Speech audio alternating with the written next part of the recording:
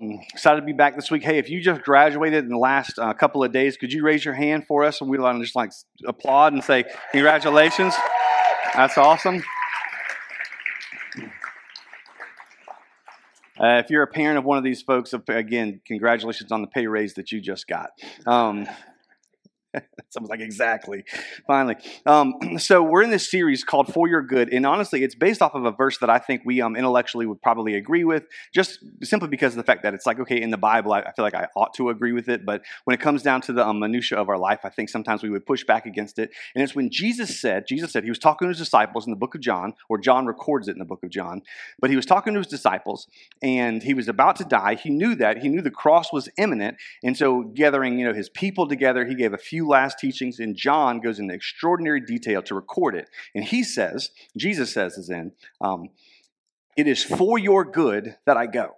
It's better for you that I go away, because the Holy Spirit, the Comforter, the Counselor, will be with you, and it will come to you, and in fact reside and dwell inside of you. And while we, I think, understand that, to be honest, for many of us, it would be really nice to have Jesus next to us a lot of the time.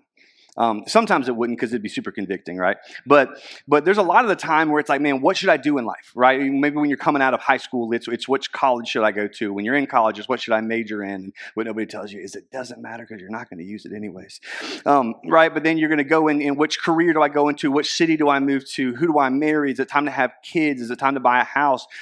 Which house should we buy? How much house can we afford? Which neighborhood should we live in? What school should our kids attend? What school should our kids go to college? And then, kids go to college and they move out, and then you think, well, so now what do I do, right? And you kind of go through life, and it's a time to retire, and where do we retire, and what does that look like? And now I'm kind of bored, so I'm going to unretire, and what should I do with the rest of my years? But we all come to thoughts, ideas, places in life, and it would just be real nice to be able to sit next to Jesus and say, Jesus, what do you think?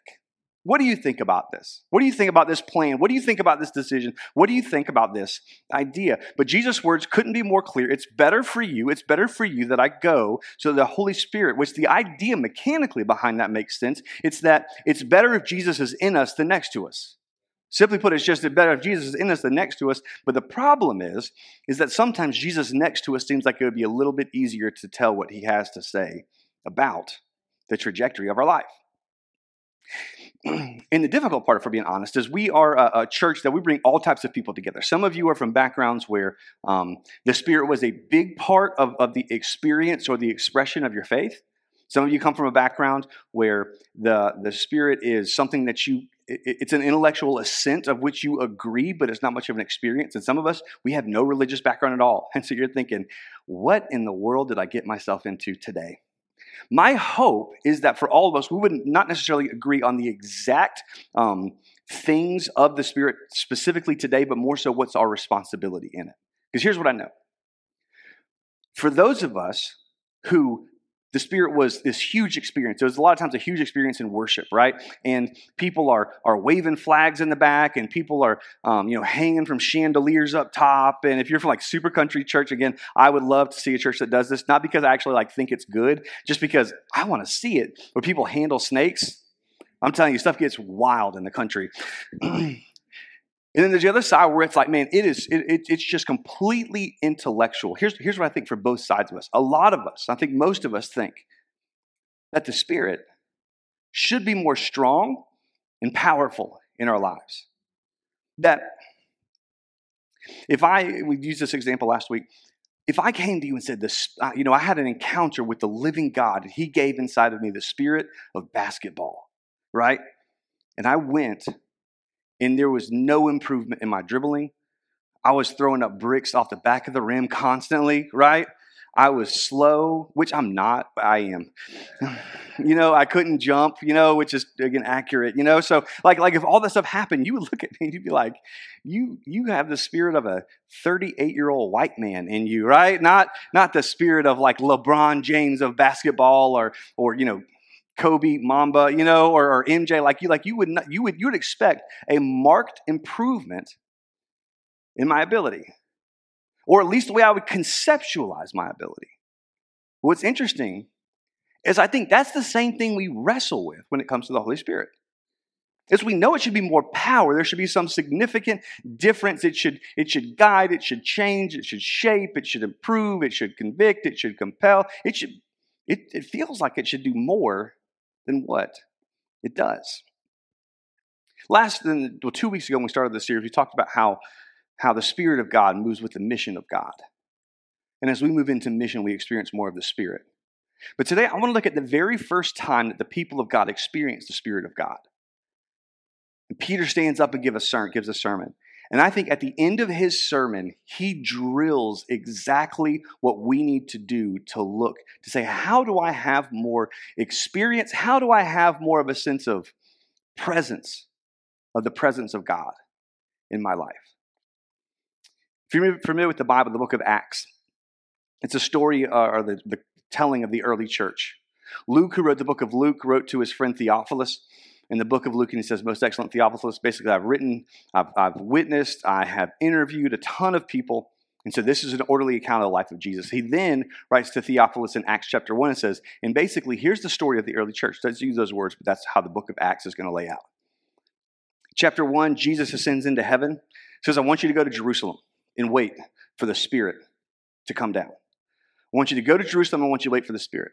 Now, it's interesting because if you've read the Bible, you know that, but I want to challenge you to say, have you ever actually put yourself in the disciples' shoes as they're experiencing that? If it was me, and Jesus says, okay, I want you to go to Jerusalem, and I want you to wait for the Spirit, I'd be like, Jesus, I don't know if you remember this or not, but 40 days ago, they killed you in Jerusalem.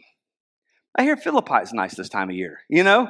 Like, can we go anywhere else besides Jerusalem? And then he didn't say, okay, and so in exactly 4 days, the Spirit's going to come down, and this is what it's going to look like. He says, I want you to go and wait.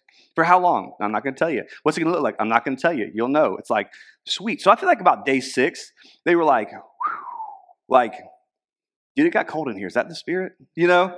All of a sudden, it's like, they're like, oh, I saw the paper move. I think it was the Spirit, maybe for them, papyrus move, you know? And I think it was the Spirit. They sat there and they waited and they waited and they waited and waited. And all of a sudden, in chapter 2, the undeniable move of the Spirit happened. So chapter 2, verse 1, when the day of Pentecost had arrived, which was a festival that everybody from miles and from cities around would have come to Jerusalem to be there as a part of. They were all together in one place. And suddenly, there came from heaven a sound like a mighty rushing wind, and it filled the entire house where they were sitting. Now, for some reason, I just love to try to picture myself in this setting, because it doesn't say there was a mighty wind. This isn't like tornado that just hit. It was like, but the sound of it. How disorienting must that have been, right? It's like, we live in Florida, so we're very well acquainted with mighty rushing winds, right? Like we know, not tornadoes, but we know hurricanes like it's our job, right? And so all of a sudden they hear this like, they're like, but it's not blowing wind. This is insanity. In verse 3, and divided tongues as of fire appeared on them and rested on each one of them. And so they're sitting there looking, and all of a sudden they're like, dude, you got a tongue. I got a tongue. Like, this is wild, right? And so these tongues of fire, and I'm trying to imagine like the overwhelmed feeling that they must have felt at this time. But all of a sudden, from the presence of the Holy Spirit coming down, they were filled, verse 4, with the Holy Spirit and began to speak in other tongues as the Spirit gave them utterances. Now they were dwelling in Jerusalem among the Jews. Now there were dwelling in Jerusalem Jews, devout men from every nation under heaven. And at this sound, the multitude came together. So they heard this wind perhaps, and then they heard these people that were just talking in wild dialects. Because each one was hearing them speak in his own language. And they were amazed and astonished, saying, are not all these who are speaking Galileans? Now, I think this was like a question of awe, but it could have been a degrading question at the same time. And here's what I mean by that. This is like them saying, they hear this sound, they all come rushing, and they see a bunch of people that are speaking in different languages, and they're like, dude, I know them. They're from Galilee, and Galileans are not trilingual, okay? Like, it's like they're coming together and they're saying, look at these people. They're speaking different languages and they're from Weewa Hitchka. You know, that can't be so, you know. But you're from Weewa. I just want you to know, I'm just trying to spread the love between Perry and Wakulla. So Weewa is going to be a new object of wrath this summer, okay? We might call this the summer of Weewa. Just kidding. Kind of just kidding. We'll see. Lord willing. That's sacrilegious. Anyways, back on track with the sermon. So they see this happen. They see these different languages. And here's what's interesting to them is they're sitting there looking at it saying, this cannot be described as anything besides the Holy Spirit. Like this is wild. They came together because they each heard them speaking in his own language, and they were amazed and astonished, saying, all these people who speak Galileans. And how is it that we hear each of us in his own native language? And he goes through and says, and here's all the languages that we were hearing this in. Here's just the ones that we were able to compile together. These are all the languages that we heard as we were just sitting there in astonished awe of what was happening. We're going to skip down to verse 12. And all were amazed and perplexed. I love that idea. Saying, and here was the effect. When people saw the Spirit of God working through the people of God, they were amazed at it, and they were so confused. Man, I wish that described me. Like that people saw it, and they were like, man, I'm like amazed at what God is doing and perplexed and saying, through him? Like I want that, right? That's kind of what we want to be the case, is that people would see us and there'd be such a marked difference. Ephesians talks about the fruit of the Spirit is love, joy, peace, patience, kindness, goodness, faithfulness, gentleness, and self-control. But it's almost like they would see, man, the way that they love, the way that they have joy, the way that they have peace, the ways that they have patience, the way they have kindness, their goodness, their faithfulness, their gentleness, their level of self-control is both amazing and confusing because it just seems indescribable.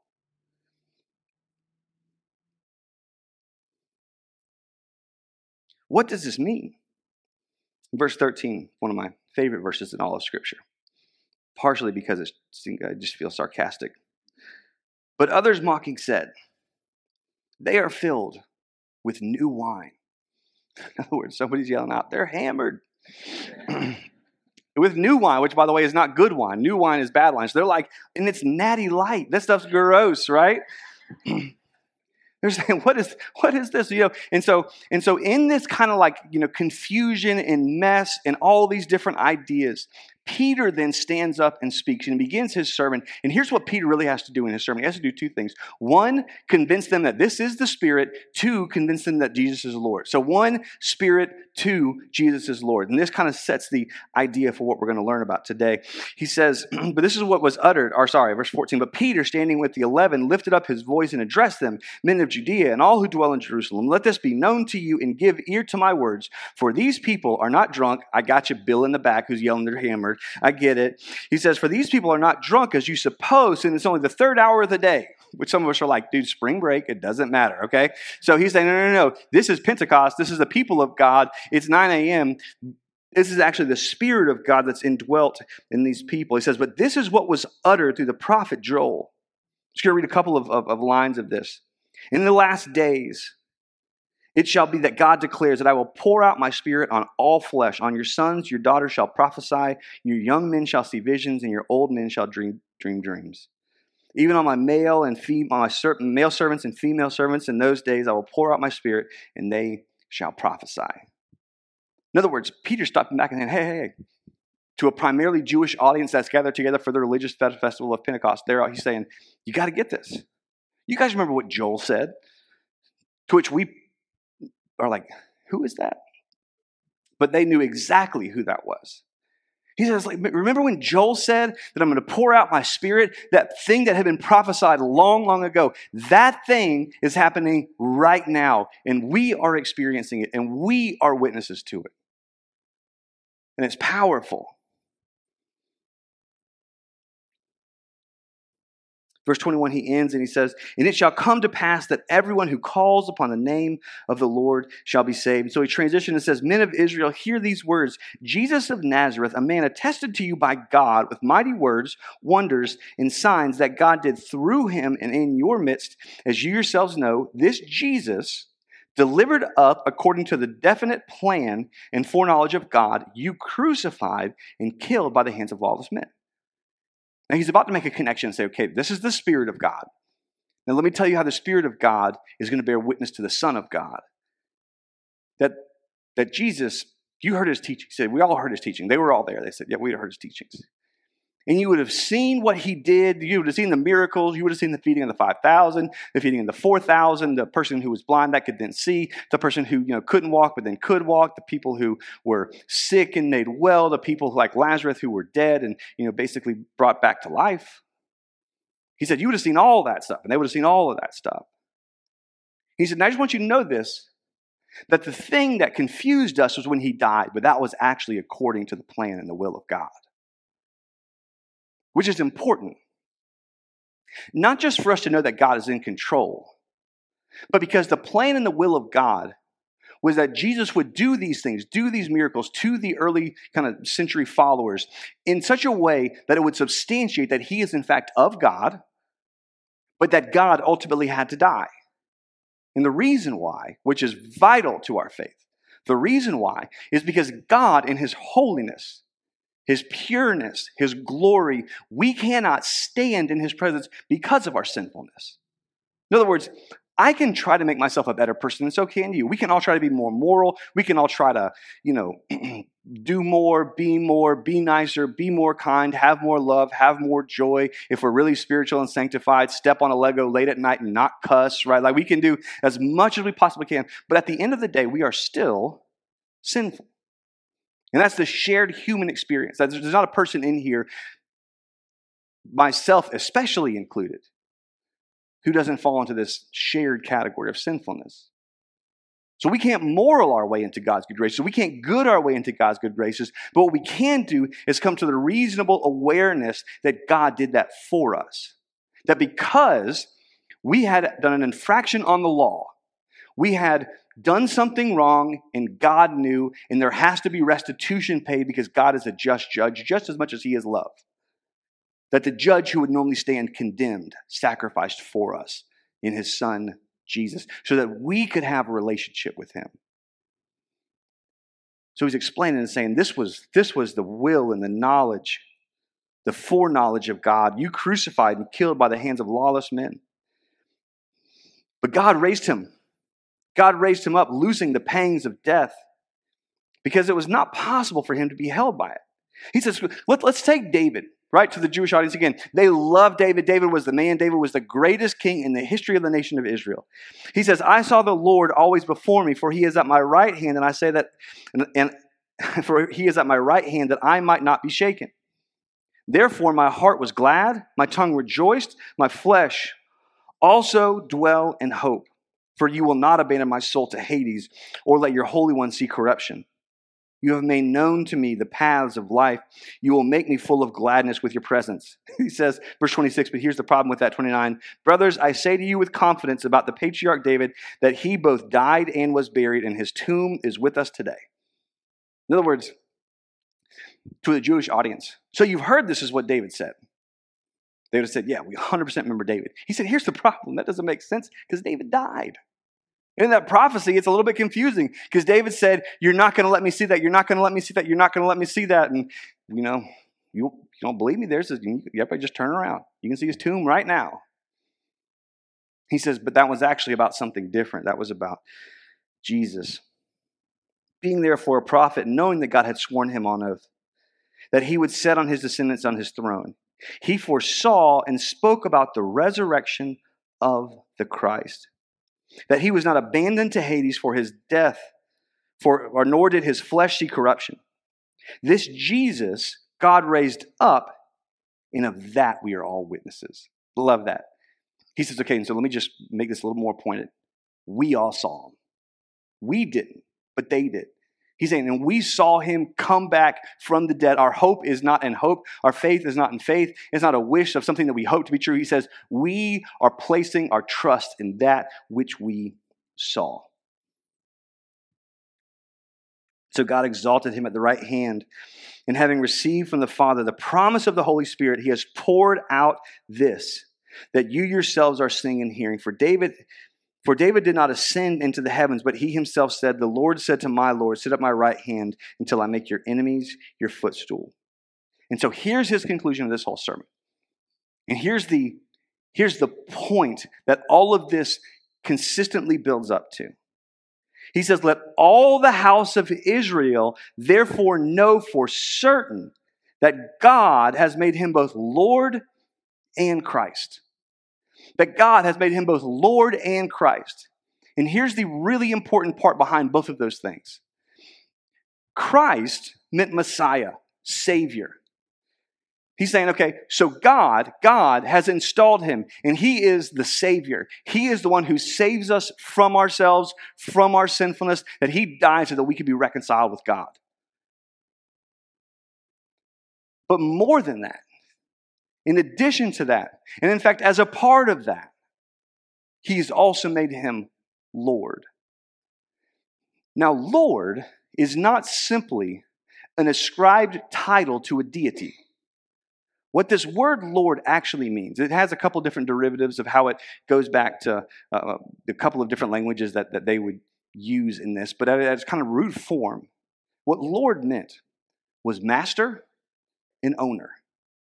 Master and owner. That God, you own and you are in charge and you are master, and we will always defer to you. He says, so God has made him both Savior and master, Savior and owner, Savior and Lord, Savior and King of my life. Now, here's how this all ties together. Most of us want Jesus as Savior, but we do not want him in every area of our life as Lord. We want the salvific work of God that redeems us and restores us. However, when it comes to his lordship, when it comes to his kingship, when it comes to everything God, we will do whatever, whenever. Your life is a blank check. Many of us, the truth is, this is myself included, like there are areas that I want that to be true, but it's just like, man, I just want to regain and retain control. And so let me ask you this. Have you actually relinquished total control of your life to God? Because there's a lot of areas where it's easy, and you know how it is, like the areas that you really don't care about that much. But there's a couple of areas that's really difficult. Maybe it's the area of relationships that is so difficult to really relinquish control. There's the area of my future career that's really difficult to relinquish control. I think for all of us in general, one of the fears is that if I relinquish control to God in every and any area of my life, it will be wildly uncomfortable.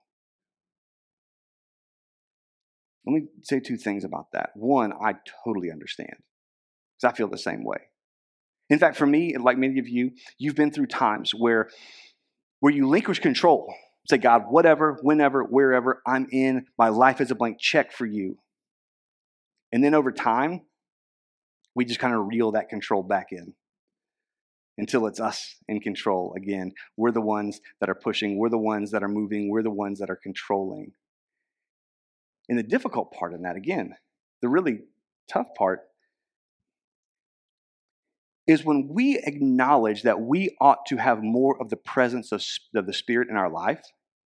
I think what happens is that we're saying, God, I want to be in control of my life, but I would like the addition of the benefit of what the Spirit has for me. As opposed to, God, I want to be fully controlled by the Spirit in my life. I just want you, God, whenever, wherever, however, whomever. So, God, you have control of my relationships. God, you have control of my career. God, you have control of my finances. God, you have control of my family. God, you have control of where I go, where I live, what I move, where I move, how I move. God, you have control of everything. And if you're young, let me tell you, you are in such a good spot to begin this as a rhythm of your life, that to do this consistently on a regular basis. Because as you get older, relinquishing control, and adults, you know this, the older you get, the more responsibility you have, the relinquishing of control. If God says to do something different, it affects more people than just you. Isn't that the difficult thing?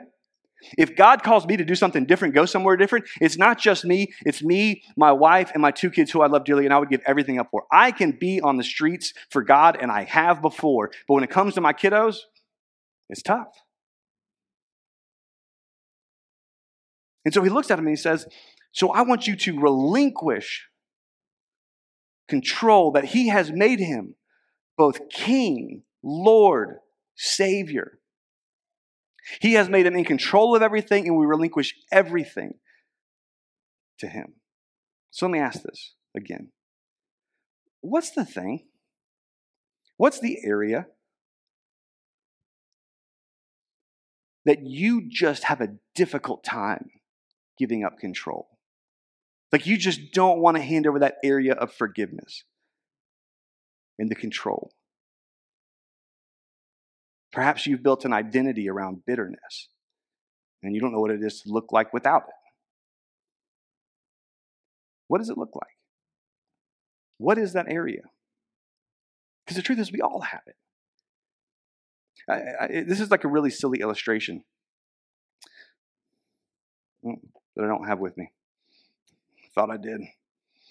Well, it's honestly probably better because I had like this little like plastic glove. And the thought was going to be that man, like whatever fills that controls it. And if our life fills it, then we control our lives. And so we want to be filled by the Spirit, but yet remaining the ones that fill the control seat of our lives. Thanks. I know I should have had to get the illustration. I honestly thought it was in my pocket. It's the Lord. But isn't that true? Now at this point, what I love is there's, and rightly so, a spirit of conviction, of kind of like, cut to the core of who we are. The good news is that we feel in this moment so much less conviction than to Peter's initial audience. Because hear Peter's next words. This is what Peter says.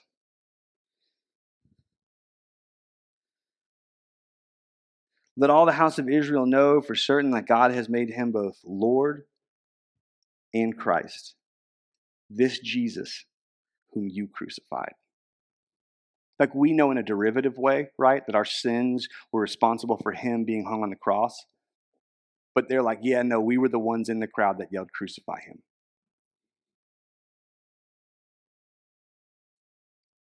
And so Peter looks at him and says, God has poured out his Spirit, and it's available to all people. This Jesus who is King, he is Lord, he is Savior, and by the way, we crucified him. And so they, rightly so, were cut to the core. Now when they heard this, they were cut to the heart and said to Peter and the rest of the apostles, brothers, what shall we do? This is how you know it was Peter's first sermon, because he gave zero application. He's like, yeah, I mean, here's the Spirit, here's Jesus, Joel said it, David said it, you killed him. Happy Sunday, They're like, what? What do we do with that? That's ridiculous. So they said, gosh, we feel terrible. So what do we do with that? What do we do with this information? And Peter responds with an idea, with a thought that I think is so brilliant. So this is what Peter says to him. And Peter said to them, he said, repent and be baptized, every one of you, in the name of Jesus Christ for the forgiveness of your sins, and you will receive the gift of the Holy Spirit.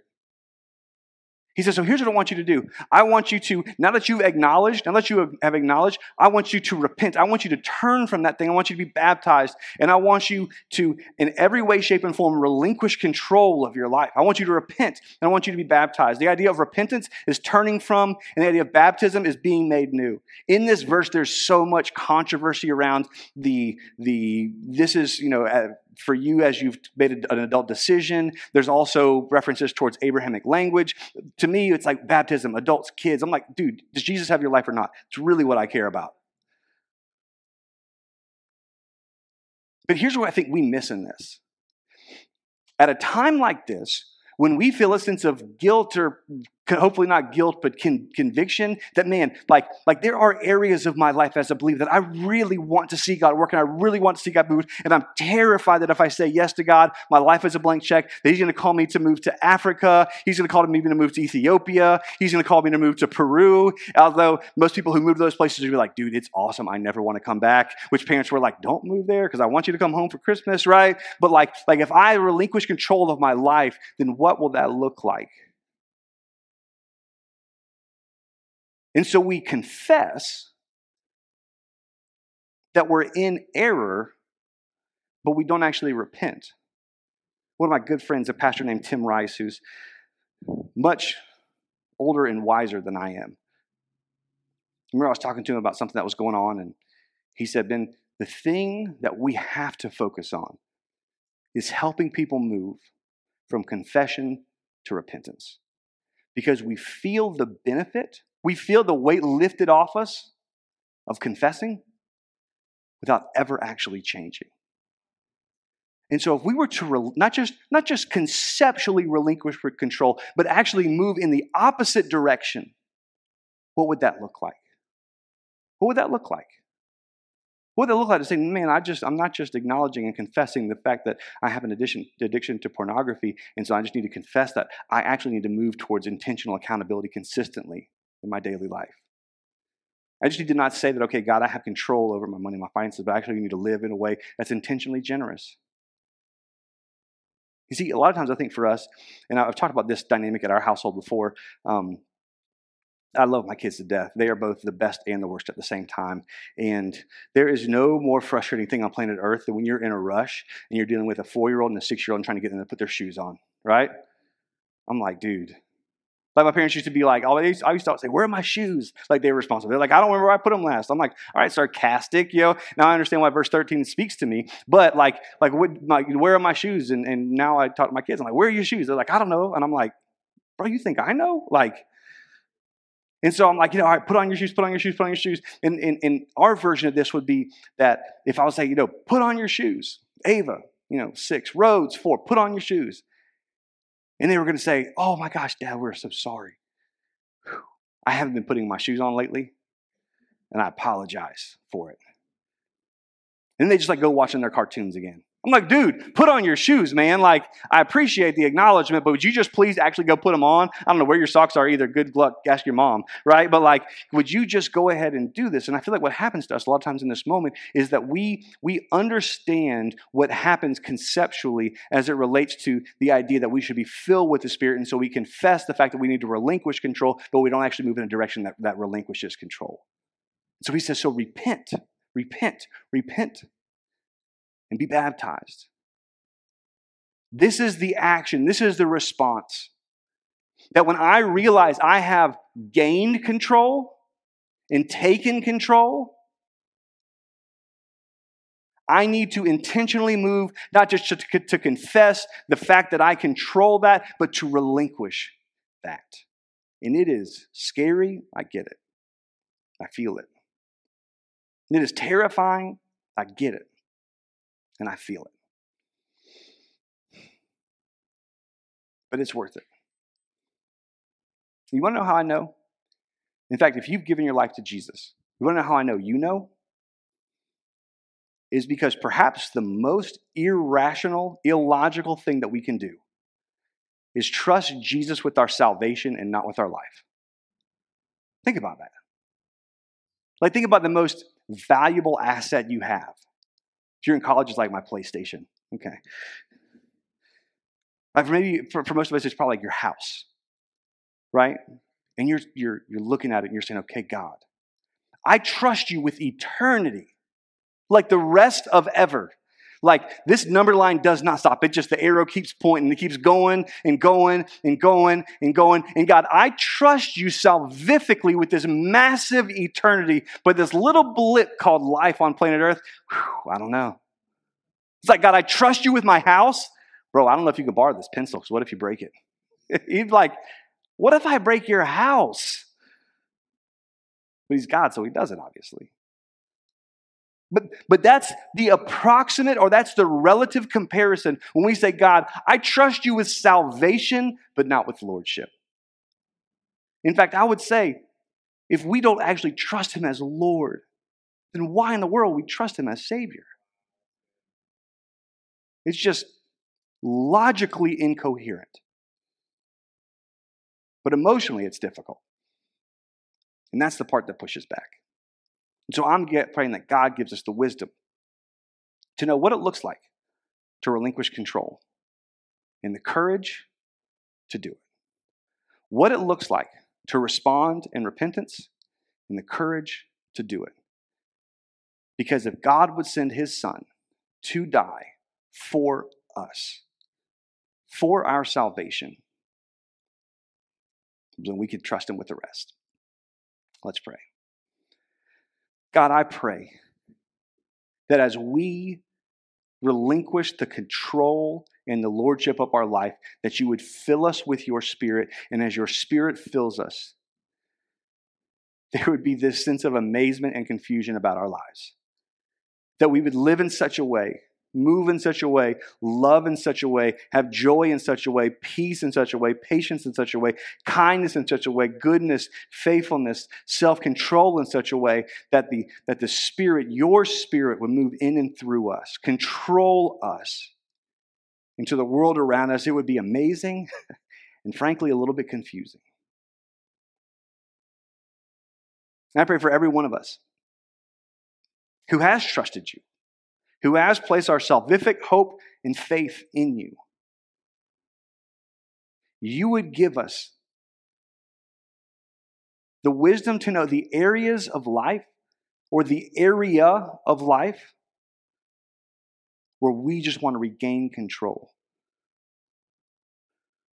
Where perhaps to this point, the reason we want you beside us, the reason we think it's better for you, Jesus, to be with us and the Holy Spirit in us is because if you were with us, we would ask you questions that would determine a higher level of comfort for us. But you have called the Holy Spirit the Comforter and the Counselor. I pray that we would live lives so empowered by your Spirit, so on mission for the kingdom of God, that we would actually need comforting and counseling.